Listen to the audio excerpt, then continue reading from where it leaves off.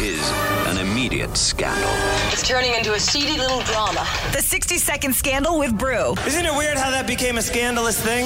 All right, so 64% of men say this is their number one red flag when dating. I didn't know what to expect. I thought it was going to be like chewing with your mouth open or being rude to waiters and waitresses.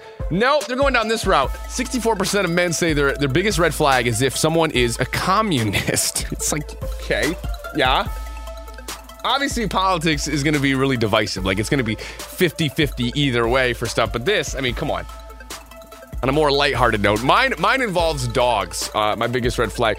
What happened on a date the other day, though, with a dog? Went over to his place, and his dog didn't like me, so he just, Ended it things? then. Yeah. I kind of agree. I'm not going to lie.